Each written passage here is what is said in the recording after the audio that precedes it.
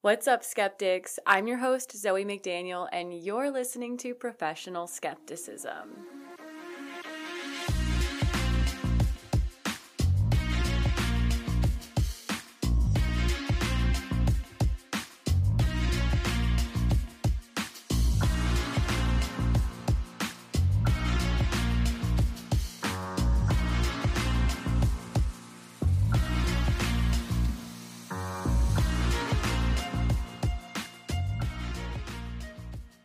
Welcome back to episode 42.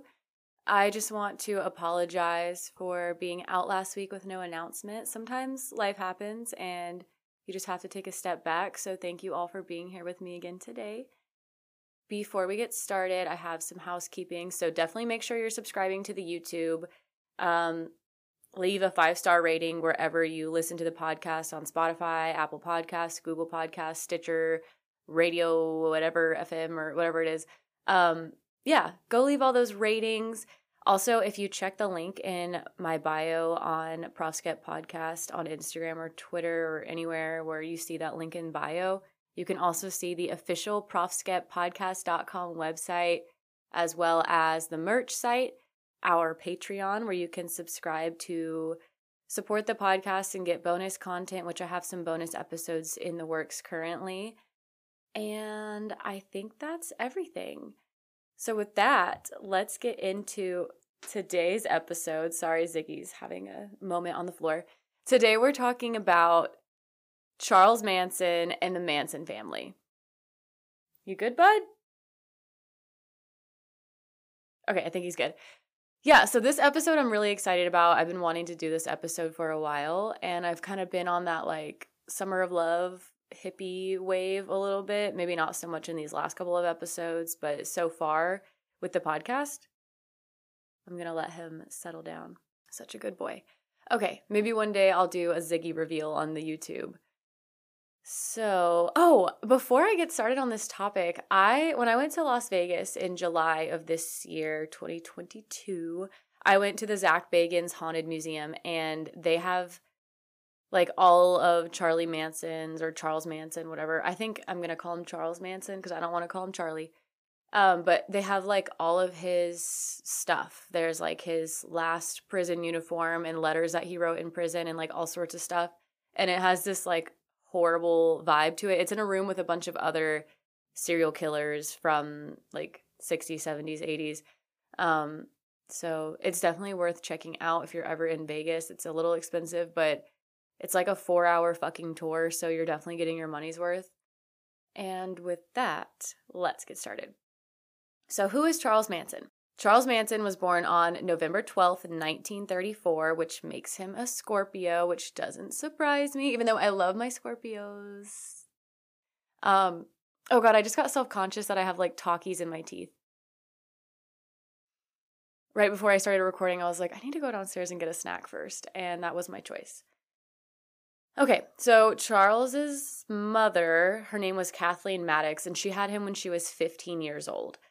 His biological father's name is Colonel Walker Henderson Scott Sr., or that's who they think the biological father is, and he worked intermittently at local mills, and he had a local reputation as being a con artist. So I think with his situation, Charles Manson's situation, we had a bit of that nature versus nurture situation going on. He had both of that. I think his father's a con man. Not that he was necessarily a con man, but bad seed kind of vibes coming from his dad.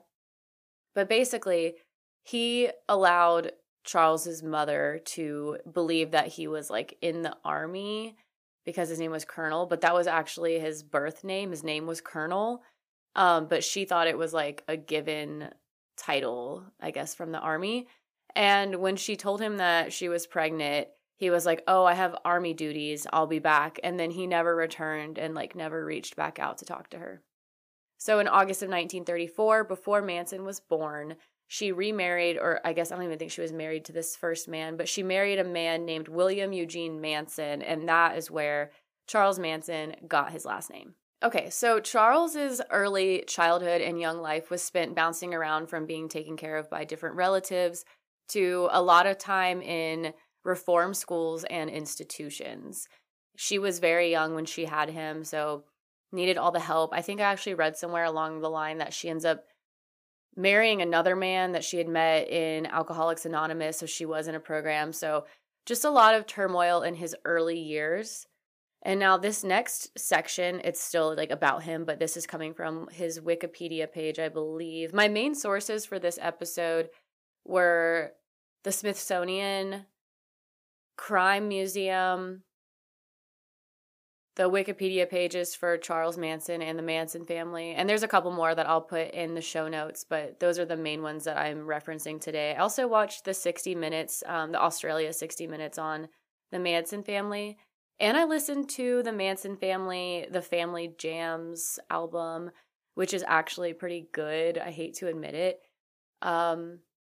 It's very much like reminiscent of that era. It just fits in with that kind of music. But let's get into his early childhood. So in an interview with Diane Sawyer, Manson said that when he was 9, he set his school on fire. So if you know anything, I think it's the McDonald triad or the Mc something triad, but it's about signs in early childhood that indicate whether someone is going to grow up and essentially be a murderer. And that is one of them. So I think it's killing animals, setting things on fire, and wetting the bed are like the 3 things that are supposedly indicators. And it's not just like one of these things. It's like you have to have all 3. But that's one of them.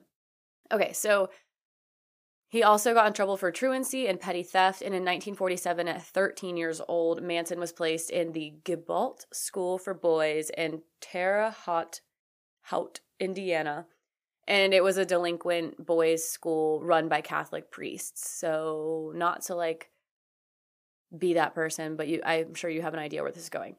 So this was a strict school. Punishment for even small offenses included beatings with wooden spoons, leather straps, stuff like that. And he ended up running away from this school. He slept in the woods, under bridges, wherever he could find shelter. So he was later sent to another boys' reform school for petty theft. So he's just constantly doing things, getting sent in and out of schools, running away, committing crimes, getting sent back to schools. And at this next school, I don't think I wrote it down. He continued on. So he keeps doing petty theft. He ends up escalating to armed robbery and eventually grand theft auto. And then he was sent to another boys' reform school where now this episode is going to have trigger warning. I'm just going to go ahead and say it for the R word, and I'm going to say the word. So supposedly, allegedly, other boys at the school had raped Manson with the encouragement of a staff member, and he was repeatedly beaten, and I think the beatings were kind of commonplace for all of the boys at the school at the time. And there are also sources that claim that Manson himself raped a student while he was in a reform school.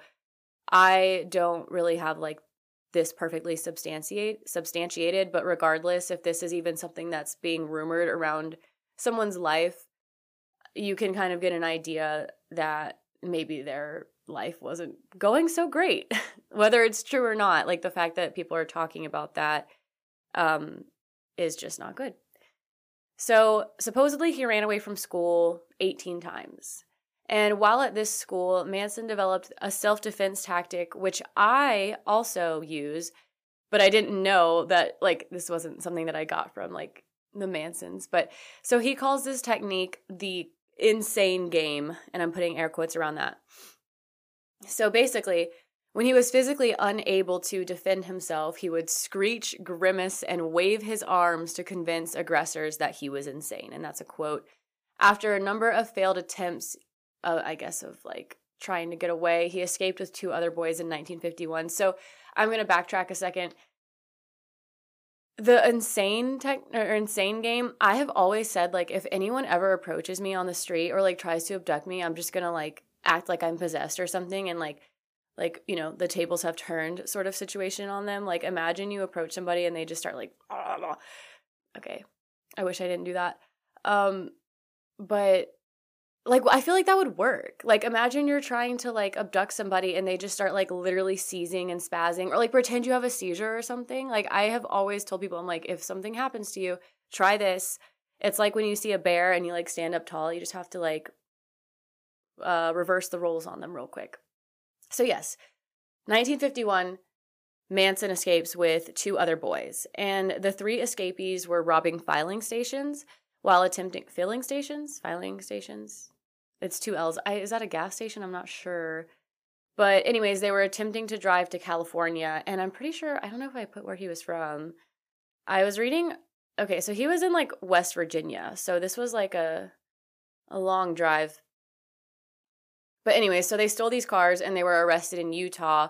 And for this being a federal crime, stealing a car and driving across state lines, Manson was sent to Washington, D.C.'s National Training School for Boys. And on arrival, he was given a bunch of tests. They were trying to determine, like, what is wrong with this dude? They did determine he was illiterate, but he had an above-average IQ of 109. I do not know what an average IQ is. I should probably know that. But anyway, so he had an above-average one. And his caseworker deemed him aggressively antisocial. The psychiatrist that he was seeing recommended sending Manson to a minimum security institution. And this is when it kind of transitioned from Manson going to these boys' schools to actual prison institutions, jails, where he spent a majority of his life. So he was born in 1934, I believe, and he was institutionalized until 1967. And this is when he started to kind of build his legacy. So while he was incarcerated, he began studying Scientology and then officially decided that that was his religion. So there's, I guess, prison records where he claimed or stated that. And a September 1961 prison report argues that Manson, quote, appears to have developed a certain amount of insight into his problems through his study of this discipline. And then when he was released in 67, Manson traveled to LA, where, if you're not aware, there's a lot of Scientologists that live in LA. And he reportedly met local Scientologists and, quote, attended several parties for movie stars. A lot of celebrities are Scientologists, or in the past were Scientologists. I don't want to like say they, whatever. But yeah, if you go to LA, you will see a ton of Scientologists. There's like Scientology buildings everywhere. And I am planning to do an episode on Scientology, but apparently Manson completed 150 hours of auditing, which is like, I'm not like perfectly familiar with how it works, but it's a part of the process of like, I guess, going through, like being a Scientologist, you have to be audited, and it's like looking at your life and all that kind of stuff. So he was definitely in it, which is interesting that he was in Scientology, or he was a Scientologist and then kind of took his own route. So Manson was considered so thoroughly institutionalized by authorities that when he was released in 67, he actually asked the warden to stay, supposedly. That's from the Smithsonian. After he left prison, like I said, he migrated to Berkeley and then San Francisco, and then he ultimately landed up in LA. But remember, this is 67. We're in the Summer of Love era. He starts to develop a small group of followers, which was almost entirely women. And then in 1968, that was when they made the big move to LA, where he wanted to pursue a music career, because when he was in prison, a bank robber by the name of Alvin Karpis had taught Manson to play the steel guitar.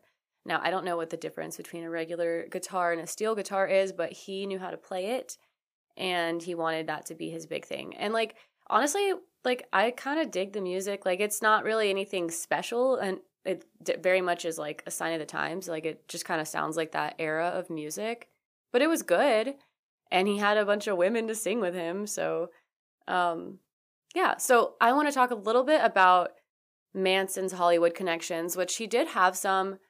I'm not going to go too in depth about it, but it's just kind of laying the foundation for like his Hollywood connections, his music career. And then I want to talk to you guys about the Manson family and who they were. Okay. So during this era, runaway hippies were commingling with Hollywood stars. This is actually how Charles Manson became friends with Dennis Wilson, who was the drummer for the Beach Boys.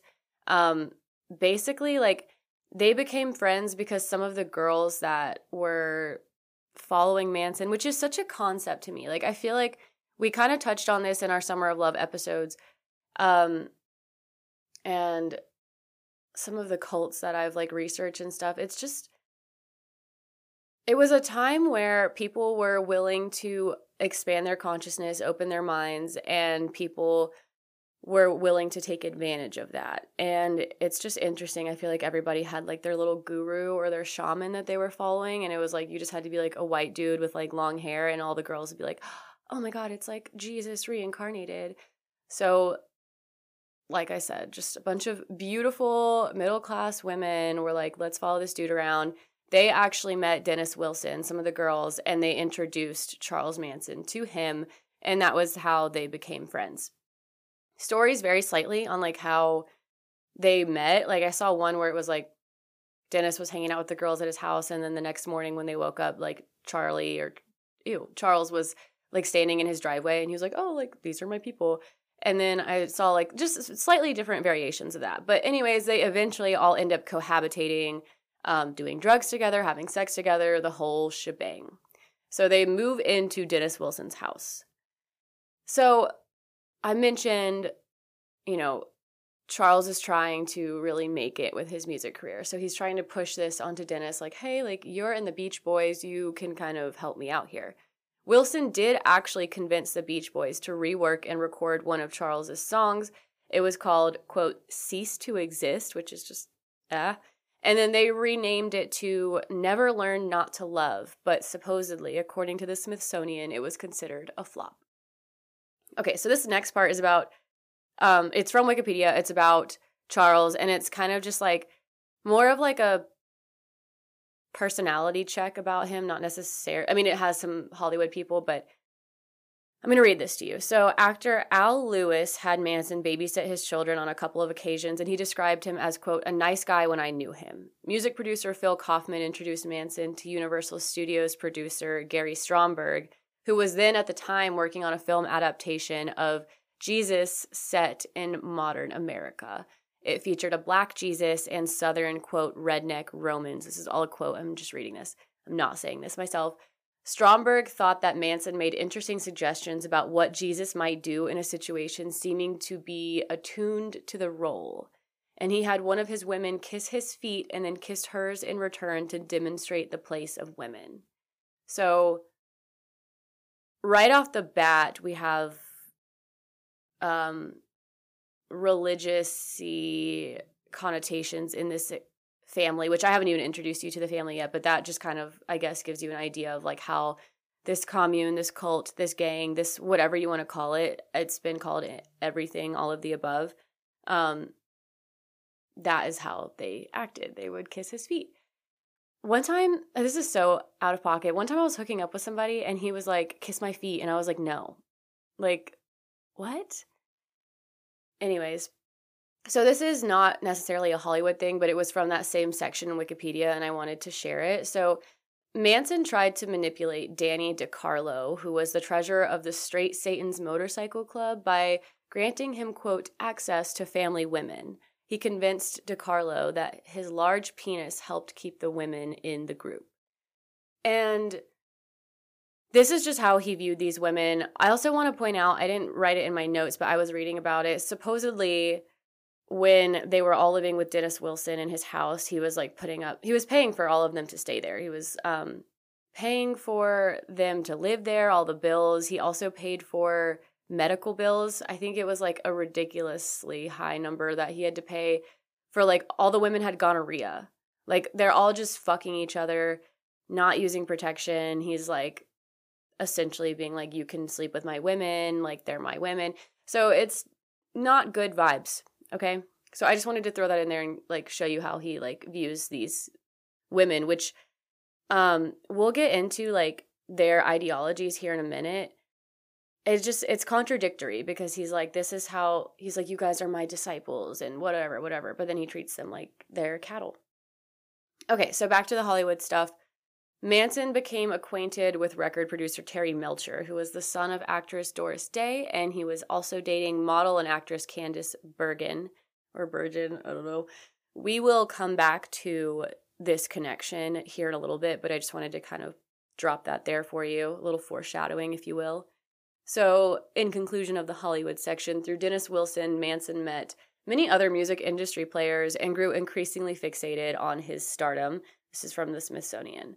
Yeah, so basically he's like, his Manson family is growing. He's meeting other people in the music industry, and he's feeling very, very powerful. Okay. Who is the Manson family? Also, sorry if that was a little confusing. I struggled with how I wanted to write these notes. I was like, do I lay down his music stuff first, or do I lay down who the Manson family is first? And I just felt like this made the most sense. So thanks for following along. All right. So this is from Wikipedia. Manson established himself as a guru. Like I mentioned, lots of men were just doing this in Haight-Ashbury in San Francisco during the Summer of Love. They were like, I'm a guru. I take lots of acid and I know things. And he supposedly may have borrowed some of his philosophy from the Process Church of the Final Judgment. And their members believed that Satan would become reconciled to Jesus and they would come together at the end of the world to judge humanity. And I think this is interesting because once we get to Helter Skelter and what his whole ideology was, if this is really kind of his perception, Jesus and Satan coming together, it makes you, Charles Manson was a white supremacist. So I'm just going to say that.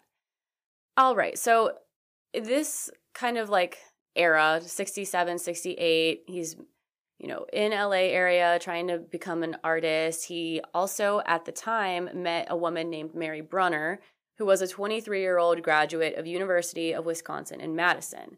And Brunner was working as a library assistant at the University of California, Berkeley, and Manson moved in with her. And according to a couple sources, she did not really want to bring other women into the mix. She wanted to be with him. He was like, I'm going to bring some more women in here. So he started bringing women into her house to live with them. And before long, they were sharing Brunner's residence with over 18 other women. I just have to pause. I just have to have a moment of silence for that. So the Manson family, as it starts growing, became known in the public as the Manson Girls because it was mostly comprised of young women in their late teens and early 20s. I think at one point, I might mention it later, there was one girl that was 14 when she met him. So these women were white, middle class, flocking from all over the country to San Francisco and Los Angeles, inspired by the turn on, tune in, drop out movement, the hippie movement that we've talked about before. So Manson used his female followers to lure other men to join the group, but not too many men. The group consisted of approximately 100 followers. They lived their unconventional lifestyle. If you look at videos and stuff, pictures, whatever, it looks like it started off wholesome, which I think is kind of just the whole theme of from 67 to 69 was it all seemed wholesome and then it would just blow up in their faces. But it's a commune. Ideally living on a commune sounds lovely. I would love to live on a commune. But I think we've talked about this before. I'm gullible and I would probably wind up in one of the bad communes, but the concept of a commune sounds lovely, and that's what it started out as. They were also habitually using hallucinogenic drugs, such as LSD, and I have looked up how to say this. I think I'm saying it right. Ibogaine or ibogaine, and that is a plant that is similar to the effects of LSD. I think I actually read somewhere that they use it kind of like ketamine, where you can do infusion treatments to help with addictions and mental illnesses and stuff, but they were basically just constantly taking LSD and this other plant version of LSD. And I watched a documentary, I can't remember what it is off the top of my head, but from my understanding, they were basically constantly tripping, whether it was, low grade, just having remnants of it left in their system versus full-blown tripping. It seems like they were just keeping it rolling, if you know what I mean. A really long bender. So one of the Manson family members, Paul Watkins, testified that Manson would encourage group LSD trips and then he would take lower doses so he could, quote, keep his wits about him. And Watkins said that Charlie's trip was to program us all to submit. All right, this is from the Smithsonian. So Manson exercised total domination over the group. Members were reportedly forbidden from wearing their eyeglasses or carrying money, which I'm just thinking, like, I wear glasses, and I'm sure you guys are like, what? I never wear them anymore. I'm supposed to. But I know people, including my roommate Mandy, who, like, she has to wear her glasses or she cannot see. Like, I can see right now. I'm fine. Some people cannot see. And so I'm just imagining, like, being in a constant state of hallucination and tripping on LSD and not being able to see. That just sounds terrifying. But yeah, so they couldn't wear their glasses, couldn't carry money. They just had, like, weird little rules, like, they couldn't really be responsible for things, is what essentially I'm understanding from this. And in a book titled Member of the I think this is a book, right? I think so, yeah. Member of the Family, My Story of Charles Manson, Life Inside His Cult, and the Darkness That Ended the 60s. Manson follower Diane Lake, this was the girl who was just 14 when she met him. She talked about long nights of lectures in which Manson instructed others at the ranch to take LSD and listen to him preach about the past, present, and future of humanity, which doesn't sound completely awful. Like, okay, that sounds like it could just be like, let's talk. But I think it wasn't just like casual, let's sit around, take LSD, and have a conversation about life. It was like more intense than that. So before the end of the summer, Manson and some of the women began traveling in an old school bus, very Summer of Love style. And they eventually settled down in Los Angeles areas like Topanga Canyon, Malibu, Venice. Like they were just like kind of like hopping around the coast, doing their thing. At this point as well, Mary Brunner had given birth to her and Manson's son, supposedly. So they're driving around the bus, trying to find a place to stay. Eventually, the Manson family was evicted from Wilson's property. I don't think it was because of Wilson being like, you need to get out. I think I read that it was Wilson's landlord that was like, why are there 100 people in the house that I'm renting to you? Like, no, they can't be here. So they had to find a new place, and that was when the Manson family eventually settled at Spawn Ranch, which was an old film and television set in the western San Fernando Valley. Now, this part is gross. Female family members did chores around the ranch and occasionally had sex on Manson's orders with the nearly blind 80-year-old owner of the Spawn Ranch named George Spawn. The women also acted as guides for him. He was like blind or something. And in exchange, Spawn would allow Manson and his group to live at the ranch for free. And I want to retract my gross statement because I am pro-sex work, and I know people have to do things in order to make their lives work, and that's totally fine and valid. But when Manson is forcing the Manson girls to have sex so that they can stay on this property, it feels weird. I don't know, maybe some of them wanted to do it, but it doesn't seem like that's the case. It seems like this was a blind 80-year-old man, and Manson was like, have sex with him so we can stay on this ranch. So just wanted to clarify that. So eventually the ranch did burn down during a Southern California wildfire in September of 1970, which is probably just for the best. All right, let's talk about Helter Skelter, which I think is what everybody thinks about when they think of Charles Manson. Oh my gosh, I'm doing an episode on Marilyn Manson in like 2 weeks, so my wires are a little crossed. Helter Skelter, Charles Manson. Let's get into it. So according to a group member, Susan Atkins, the members of the family became convinced that Manson was a manifestation of Jesus Christ himself and believed in his prophecies concerning an imminent apocalyptic race war. And this is from Wikipedia. So allegedly, he taught his followers that they were the reincarnations of the original Christians. And that was what I was getting at earlier. It's like, why are you treating the women this way then? I don't know anything about Christianity, so maybe that's how they treated women in the Bible. But if that's the case, why are we listening to the Bible? Okay, so taken from the Beatles song, Helter Skelter, according to Manson, was referring to the pending race war, whatever, that would ultimately end the lives of thousands of people. And basically, the Manson family would have to go live in an underground cave and like wait until this race war ended so that they could emerge and rule what was left of the world, which is like so cowardice in my mind. Like, if you're going to be talking all this shit, why aren't you fighting in this stupid war that you're like proposing? Like I said earlier, he's a white supremacist and and he told the Manson family that, and this is from Wikipedia, I'm just reading what it says, this is not anything that I'm saying. He said that black people in America would rise up and kill all white people except for Manson and the family, but that black people were not intelligent enough to survive on their own, and they would need a white man to lead them, and that would be Manson, and he would be their master. And now this is from the Smithsonian. So he also told his followers that the Beatles' White Album in general was just further evidence that his theories about the end of the world were correct, whatever that means. I would have hated to be the Beatles and this, like, be associated with this man. This is also from the Smithsonian. So while Manson initially foretold that the first crimes would be committed by black people against white people, he was like freaking out. It's the summer of 1969. His musical aspirations are not taking off the way that he had expected them to. His Hollywood connections had sort of dried up. And he was like, you know what? Things aren't working out the way I want them. This reminds me of the Aum Shinrikyo Japanese doomsday death cult. Because remember, oh my God, there's about 1 million airplanes flying by today. Remember, he was like, oh my gosh, there's not a lot of people joining my cult. So, like, I guess we got to go, like, kill all the people for not joining the cult. That was a really awful synopsis. But it's like they have this message, this prophecy that they're sharing with the world.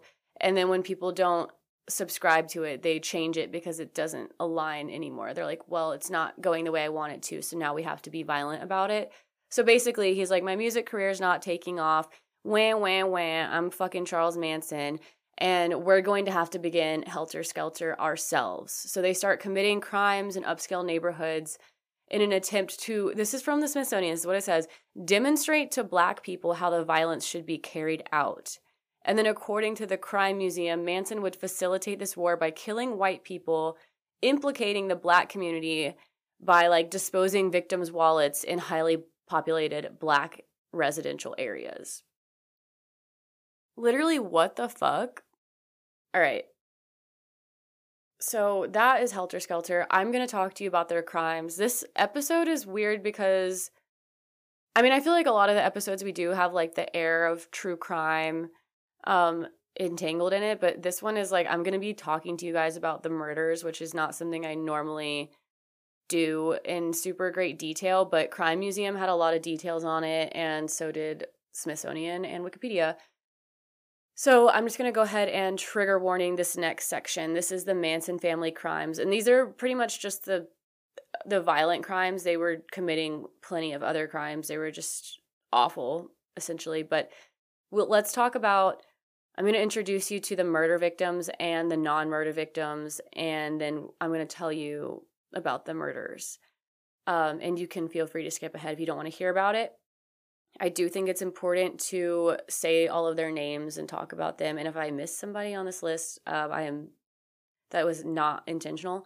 So, sending love to all of these poor souls that were taken way too early and their families. So let's get into it. Gary Hinman, he was a friend of the Manson family and he was murdered. Sharon Tate was an actress and she was a pregnant murder victim, and she is probably the most infamous murder by the Manson family that most people would know about when they think of this case. Abigail Folger, so she was the heiress to the Folger coffee fortune, and she was a murder victim. Wojtek, I think I'm saying that right, Frykowski, he was a writer, he was dating Folger at the time, he was a murder victim. Jason Sebring, hairstylist, close friend of Sharon Tate, another murder victim. Stephen Parent was a friend of the Tate's housekeeper, and he was a murder victim. Lino LaBianca, founder of State Wholesale Grocery Company, was also a murder victim. And Rosemary LaBianca was co-founder of Boutique Carriage, wife of Lino LaBianca, murder victim. Okay, so here are some non-murder victims. Roman Polanski was Sharon Tate's husband, and he was a movie producer or director. I have it here in the notes. He was not home at the time. He's a victim. His wife and baby were taken from him. Bernard Crowe, he was shot and also was a fraud victim of the Manson family. And I'm pretty sure, like, he survived being shot, but they thought he actually died or something along those lines. And then Barbara Hoyt was a former family member and prosecution witness. Manson family attempted to murder her. And then Dennis Wilson, I guess just his reputation and association with the family makes him a victim. All right. I'm going to tell you about the Hinman murder, and then we'll talk about the Sharon Tate and all her friends being murdered, and then we'll talk about the LaBianca murders. Okay, so Charles Tex Watson was a member of the Manson family, and he seems kind of like the instigator for a lot of things, a lot of the issues that went wrong with the Manson family.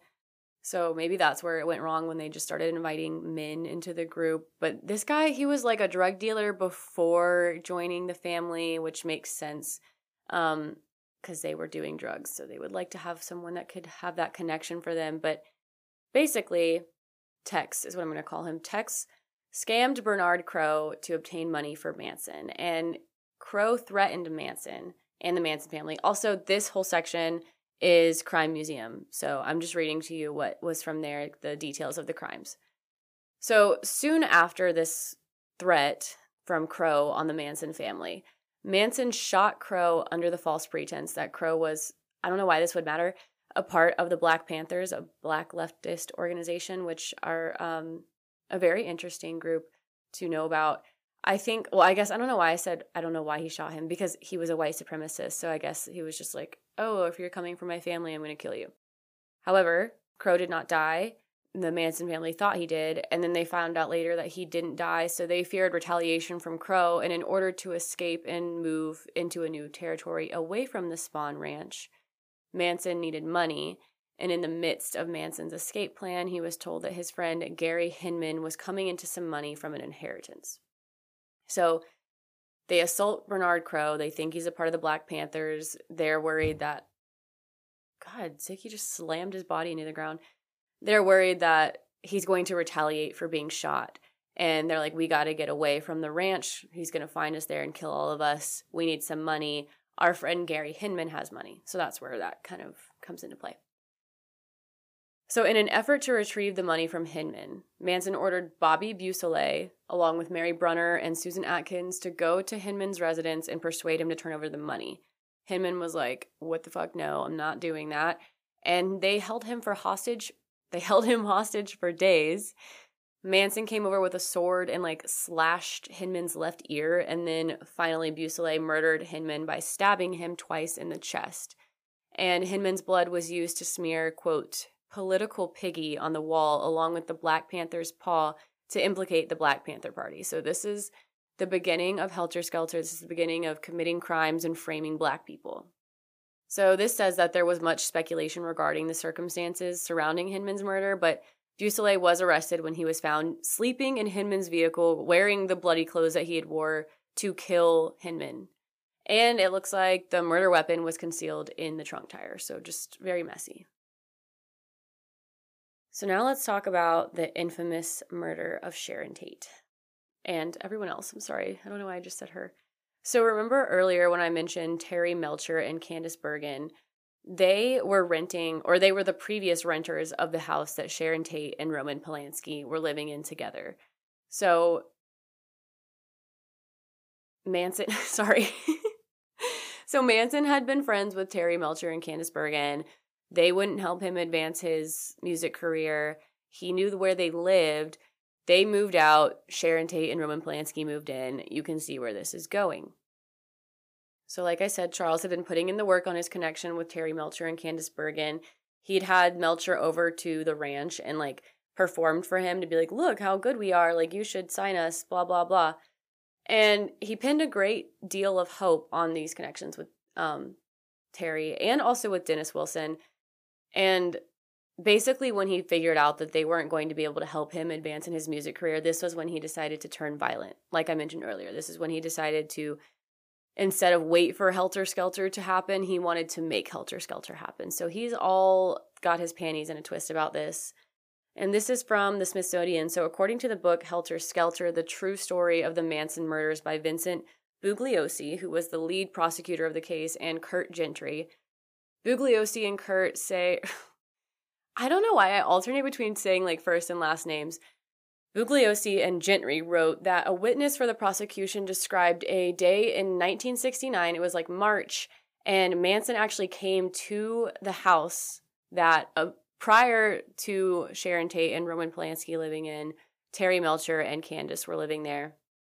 And he came looking for them, right? But Tate was there instead. And I think I read that Sharon Tate was having a photo shoot done, and then she was going to be doing some traveling or something, but her photographer was there, and they like both went outside and they were like, who is this man? And they're like, these people used to live here before us. If you're looking for them, they don't live here anymore. So essentially, the point that I'm trying to make is that Manson went there. He knew that Melcher and Bergen no longer lived there. Or, like, I don't know if maybe he didn't know that. Maybe he just thought that Sharon was there as, like, a visitor or, like, misunderstood. I'm not completely sure. We know that anything from the 60s, like, the story isn't going to be exactly perfect because everyone was tripping balls. But basically, it seems like he knew that Sharon Tate was living there and Terry and Candace were no longer living there. So my thing about this is just like, if you are going to be a murderer, if you're going to murder people and be an awful piece of shit human, don't be negligent in the research phase. Like, that's not something that you just like fuck around and like make a little oopsie. You know what I mean? Like, you don't want to kill the wrong person. Or maybe you do. I don't know. So according to Gentry and Bugliosi, Manson directed Tex, Susan, a woman named Linda Kasabian, and Patricia Krenwinkel, these people have crazy names, to enter the Tate residence and to, quote, destroy everyone in it as gruesome as you can. Now, remember how I said they're, like, constantly on acid and stuff? So these people are, like, just munching down the tabs. And I'm a firm believer that, like, LSD does not make you a violent person at all. Like, you can take it and not be violent and, like, not hurt yourself. But I think if you're in an environment where it's being encouraged and, like, you're tripping so hard, like, you can be persuaded more easily to go and do those things probably. But it's not the LSD that necessarily makes you that way. It's, like, your environment, your set, and your setting. So on the night of August 8th, 1969, this is months later, after Manson had supposedly shown up in March to see who was living at that residence, the Manson family members drove to Tate and Polanski's home, and Polanski was out of town working on a film at the time. Upon their arrival, the group stumbled across Stephen Parent, who I mentioned earlier. He was the teenage friend of, like, the house's caretaker, and he was leaving the house as they arrived.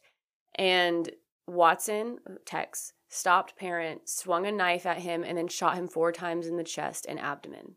Inside the home was Sharon Tate, and she was 8 months pregnant at the time.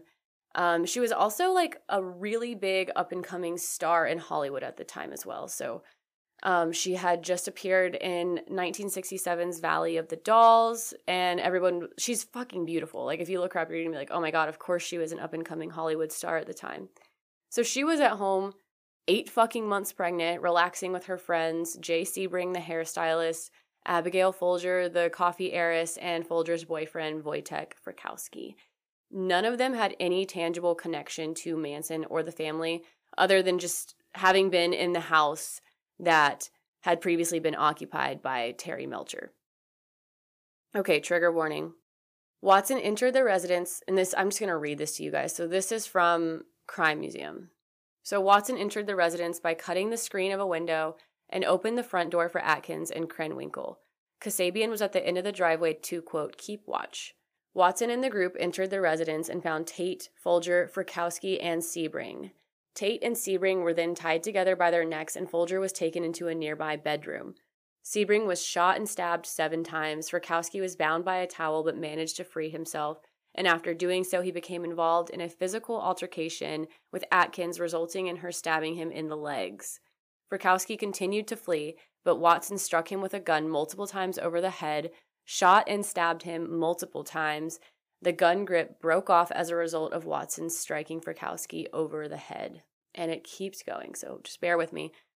Folger fled the room and she was taken to, and she was then chased by Krenwinkel. Folger was stabbed by Krenwinkel and eventually stabbed by Watson as well. And it looks like Folger was stabbed a total of 28 times by both Krenwinkel and Watson. Meanwhile, Frykowski was struggling across the lawn when Watson came to stab him again. Frykowski was stabbed a total of 51 times. Tate, having witnessing these horrible crimes, pleaded with Atkins for mercy but was rejected. She was then stabbed a total of 16 times, and her unborn child did not survive the incident. Whew, I'm getting worked up over here. Sorry, guys, I'm still going on this. Into the late hours of that night, Tate's neighbors did claim to have heard suspected gunshots but did not alert the authorities. There were also reports of a man's screams coming from the Tate residence, and later in the night, a private security guard hired by property owners also heard gunshots coming from the Tate residence and proceeded to notify the LAPD. Now, if you know anything about true crime, you know the LAPD sucks big balls and always fucks up and botches their cases, so whatever. The following morning at 8 a.m., the housekeeper, Winifred Chapman, came into the residence and discovered the brutally murdered bodies. Okay, so that was from Crime Museum. That was the Tate murders. Let's talk about the LaBianca murders. So the very next night after the Tate murders, the same group of family members plus another member, Leslie Van Houten, and Charles Manson himself set out to commit more crimes. So this next section is a combination of the Crime Museum and the Smithsonian. So they basically drove around all night. They were like, where should we go to kill people? And they wound up looking for more murder victims in a neighborhood of a home where they had previously attended a party like a year earlier. This was the Los Feliz area of LA, and I would like to do a case on the Los Feliz murder house, which is pretty much just a straight up true crime case, but I'm going to afford myself that luxury because I went and saw it when I was in LA, and I just feel like I want to talk about my experience along with like the history of that house. But Los Feliz, man, just LA in general, like there's so much evil energy, lots of bad vibes in LA, but also so many great vibes, but like murder, man, like they just be murdering each other out there and they do not give a fuck. Okay, so they drove to the house of Leno LaBianca and his wife Rosemary in Los Feliz of LA. They were totally unknown to the Manson family, like they had no connection. They just were chosen at random after driving around. So, what the fuck? Let's get into what happened at the crime scene. So, trigger warning, and then I'm going to read this section from Crime Museum. There are several differing accounts of like what actually happened from like all of the different Manson members who were there. They all kind of say different things, so the exact occurrence that went down at the murders is not certain. But Manson claims that he approached the home alone and returned later to bring Watson, Tex, aka, along, and when Manson and Watson were in the residence, they tied up the LaBianca couple with a lamp cord and pillowcases covering their heads. Manson then reassured the couple that they would not be hurt and they were just being robbed. All the cash was collected and the bounded Rosemary was returned to her room. Soon after, Van Houten and Krenwinkel entered the premises with the instructions from Manson to kill the couple. Manson left their residence and instructed Van Houten and Krenwinkel to follow whatever Tex told them to do. So Tex began stabbing Leno multiple times when Leno cried out to stop stabbing him, and then afterwards in the bedroom, Rosemary began to swing the lamp still attached to the cord around her neck. So a fucking badass. Van Houten and Krenwinkel yelled for Watson's aid and stabbed Rosemary multiple times. Watson gave the knife to Van Houten and she continued to stab Rosemary. Rosemary was stabbed a total of 41 times by the three of them. Watson returned to the living room and continued to stab and kill Leno. They carved the word war into Leno's stomach, stabbed Leno multiple times, left a carving fork sticking out from his stomach, and a knife in his throat. Leno was stabbed a total of 26 times. And then on the walls of the living room, they wrote "Death to Pigs" and "Rise" in Leno's blood. And on the refrigerator door, somebody wrote "Helter Skelter," but like they misspelled it. Wow, they misspelled it. I didn't even write that. Okay. Finally, this is the last little bullet point. So Rosemary's son from a prior marriage, his name is Frank Struthers. He came home from a trip and noticed that their blinds were drawn, their shades were drawn at their house, and he was like, that's weird. And Leno's speedboat was still parked in the driveway, so I guess they were like planning to go use that. And so he was like, why are they home? So he called his sister, and they both went with her boyfriend, Joe. and they entered the home and they found the bodies, and the LAPD was alerted. Now, when I was watching the 60 Minutes episode, the Australia 60 Minutes, the detective who was like brought to the scene said that this was like the Manson family and the LaBianca murders were like the most gruesome murders he's ever seen. And so he was very adamant about none of these people getting any sort of parole time, or like that was his opinion. If you look up pictures and videos, it's pretty bad. It's pretty bad. So just warning you, if you are going to go look at that, it's not like the most great quality, which I always, every time I like learn about a case, I'm like, ooh, I want to go see what's going on there. And I'm always like a little bummed out because I just, for some reason, am expecting like super HD photos of these like awful crime scenes. And I don't know why I want to see that, but they're still pretty bad. Just putting that out there for you guys.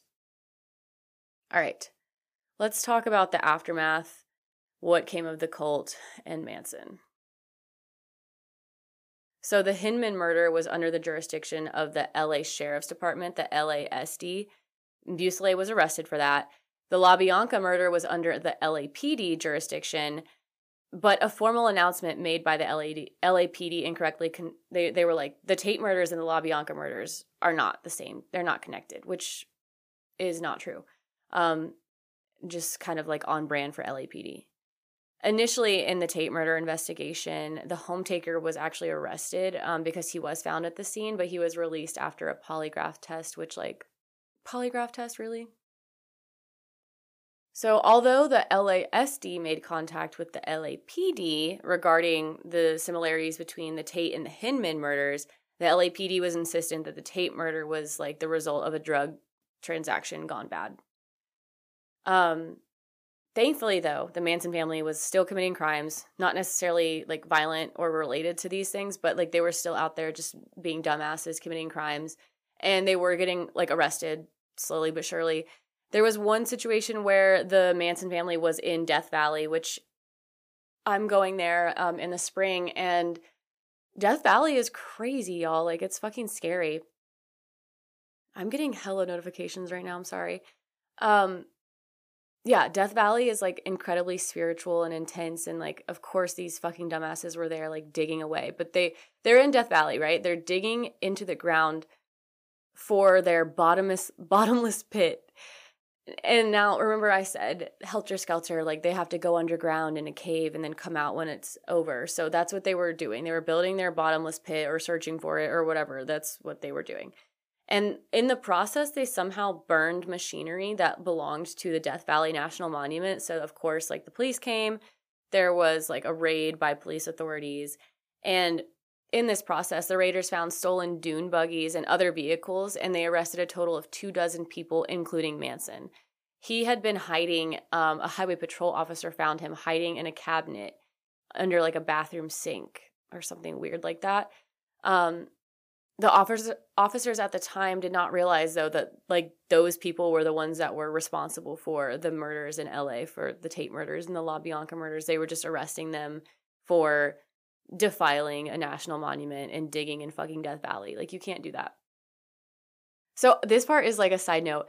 One of my clients at the club, we were talking about traveling and stuff, and I was talking about Death Valley, and he had pictures of the vehicles that they had stolen, like the dune buggies and stuff. Because when they got arrested, they, like, just abandoned those vehicles. Like, there's the vehicle specifically that Manson had left, and then when he went to, like, go hide away, and it's just there. Like, they never moved those vehicles because, like, no one ever came to claim them or anything, and they're just out there in the middle of Death Valley, and you can go see them. And, like, I don't know if that, like, I don't know. I think it's cool. It's not necessarily cool. Like, it's kind of fucked up, but I think it's cool, and I'm probably going to go see them, and I just wanted to share that with you guys. All right. So Busele's girlfriend, Kitty Lutsinger, was arrested with the Manson family at their ranches, and the LaBianca detectives realized, like, oh, Busele and this girl, Kitty, are together.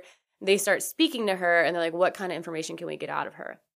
Eventually, she shares details that put the murder investigations at the top of their minds. They're like, oh, you guys are responsible for these other murders as well. And I guess, I don't know, like, what was going on. She just ended up telling people. She was talking about it in jail, too, and to the detectives. But she ended up implicating the Manson family with the LaBianca murders and the Tate murders. All right. This is from the Smithsonian. So after the family members behind the murders were apprehended, Manson was put on trial for murder with them. So even though he didn't do any of the actual murdering, prosecutor Vincent Bugliosi, who wrote that book I told you about, argued that the family did everything that Manson ordered them to do, including murder. So he was like the conspirator or whatever. So this next little bit is from the Crime Museum. On June 15th, 1970, the Tate LaBianca trial against Manson, Watson, Atkins, and Krenwinkel began for 7 counts of murder and 1 count of conspiracy. Then Van Houten, who just did the LaBianca murders, was charged with 2 counts of murder and 1 count of conspiracy. And Kasabian, I don't know what I've been saying this whole time. In exchange for immunity, she testified for the prosecution to explain the events that occurred during each vicious crime. What else? So Atkins had originally agreed to testify, but she retracted her statement. And in the beginning of the trial, Manson was going to be his own attorney, and he was permitted to do that. And then after several violations of conduct, this was withdrawn. They were like, no, you can't. You don't have this right anymore. And supposedly this was when he drew the infamous swastika between his eyebrows. So if you didn't know that, he has one like essentially like on his third eye, he drew a swastika. So I told you guys he's a white supremacist. I'm getting worked up. Okay. This is still from Crime Museum. So Manson's influence on the prosecution's witnesses was becoming very evident during the trial. Barbara Hoyt, who I actually mentioned earlier, they attempted to murder. I don't really know if this is an attempted murder. Maybe it was, but supposedly, she was lured by a Manson family member to Hawaii and was given, I'm putting air quotes around this if you're not watching, lethal doses of LSD, which, like, isn't really a thing. They say, like, you can't, like, overdose on LSD. It's just you might have taken so much and then you maybe carry out an action that might kill you. Like, people who think they can fly and, like, jump off buildings or, like, just get into an accident and they die. It's not the LSD that's killing you, even though you might feel like you're dying because you're tripping so hard. It's like you physically do something with your body that kills you. So I just wanted to point that out. But I guess I can't even imagine what, like, if someone's saying it was a lethal dose of LSD, I don't even want to think about that. Luckily, Barbara Hoyt was able to get to a hospital before any fatal events could occur. So that's what I was getting at. Any accidents could occur. And then there was another witness, Paul Watkins, that was the one I mentioned at the beginning, who had testified. He was severely burned in a suspicious fire in his van. Another situation, Van Houten's attorney, Ronald Hughes, failed to appear in court when he refused to allow his client to testify. He stated that he refused to, quote, push a client out the window. His body was discovered after the trial ended, and his death was rumored to be ordered by the Manson family. The jury took a week to deliberate, but they came to the verdict of guilty for all charges of murder and conspiracy for all defendants. Good. They were given the death penalty, but in 1972, all death penalties were commuted to life in prison because California Supreme Court made that decision. All right, so some of the family did remain loyal to Manson after the sentencing. So in 1975, one of Manson's earliest followers, Lynette Squeaky Fromm, attempted to assassinate President Gerald Ford. Her gun jammed, and she was quickly captured by the Secret Service, and I'm going to tell you a little bit more about that. But before I get there, the reason they call her Squeaky is so gross. I think it was on Wikipedia. Supposedly, she got the nickname Squeaky because when she would have sex with that 80-year-old man on Spawn Ranch that they were, like, renting the ranch from, she would make, like, a squeaking sound. And so they called her Squeaky. But okay, so this attempt to assassinate President Ford took place in Sacramento. Her and another follower of Manson, Sandra Good, had moved there so they could be closer to Manson while he was in Folsom State Prison. They shared an apartment together, and later evidence was found that led to her conviction. Obviously, she carried out the action and tried to do it too, but there was evidence showing that she had conspired to send threatening communications through the mail service and for transmitting death threats by way of interstate commerce. She was sentenced to 15 years to life, becoming the first person sentenced under U.S. Code Title 18, Chapter 84, which was, I guess, a 1965 law that was passed, sentencing decision, which made it a federal crime to attempt to assassinate the president of the U.S. which is interesting to me that it wasn't made earlier. Okay, so in 1987, she was serving her life sentence for the assassination attempt, and she escaped briefly from federal prison camp Alderson in West Virginia. So she was back in West Virginia. I feel like this was happening a lot back in the 60s and 70s. People were, and the 80s, I guess, people were escaping from jail. Supposedly she was trying to get to Manson because she heard that he had testicular cancer and she wanted to like be with him, I guess, before he died. She was apprehended and she actually was released on parole on August 14th, 2009, which is surprising to me. Other Manson family supporters attempted to help him as well. They would like gather weapons to try and break him out of jail. And once like websites became a thing, they made websites to kind of like petition to get him out. And then this is kind of like a pop culture influence that he had. And this is from Wikipedia. So Manson fanatic James Mason claimed to be acting on a suggestion from Charles Manson based on his interpretation of something that Manson had said in a televised interview. And Mason founded the Universal Order, a neo-Nazi group that has influenced other movements such as the terrorist group that, I don't know how to say this, the Atomwaffen Division. Bugliosi quoted a BBC employee's assertion that a, quote, neo-Manson cult existed in Europe, represented by approximately 70 rock bands playing songs by Manson and, quote, songs in support of him. All right, let's talk about his final days and then we'll wrap it up. So over time, Manson was one of California's longest-standing prison inmates. And the reason he was never released was because he had a history of controlling behavior, mental health issues, including schizophrenia and paranoid delusional disorder. He also had 108 rules violation reports. He did not indicate any remorse. If you've ever seen any interviews or things of him talking about it, he does not give a fuck. He thinks what he did was fine. Basically, he just doesn't get it. Like they're like, he doesn't understand like the reality of what he's done. And yeah, they weren't gonna let him out. This is from Crime Museum. So on January 1st, 2017, Manson was taken to the hospital and was found to be suffering from gastrointestinal bleeding. He was very ill, but they returned him back to the prison. And then on November 15th, that's today. On November 15th of 2017, he was taken back to the hospital, and just 4 days later, while still in the hospital, he died from cardiac arrest resulting from respiratory failure and colon cancer. So I guess it wasn't testicular cancer, or maybe it was both. He was 83 years old when he died. Since then, the Tate residence has been demolished and a new mansion was built on the property. The home does remain vacant, I think, as of like 2020. I don't know if that's still the case. And the La Bianca house is a private residence that was offered for sale in 2019. Wow. Okay, so that was the Manson family. I don't think there's anything else I wanted to add. I told you about the Death Valley situation. I told you about the Zach Bagans Museum. I was talking to my friend Jason about this, and he was like, I just really feel like it started off as something good. And I think maybe, but I think knowing Manson's like history and his early childhood and stuff, I don't really know if he ever had good intentions. I think maybe some of his followers probably had good intentions, but I don't know necessarily that Manson ever did. Yeah, I can't really sit here and try to like understand this like white supremacist, so I'm gonna leave it at that. But that was a big episode I've been waiting to do. I hope you guys liked it. Y'all know what to do. Follow Profskep Podcast. That's at PROFSKEP Podcast on Instagram and Twitter. Check out the link in my bio. That's linktr.ee/Profskep Podcast, where you can find our website, profskeppodcast.com, our merch, profskeppodcast.bigcartel.com, our Patreon, patreon.com/Profskep Podcast.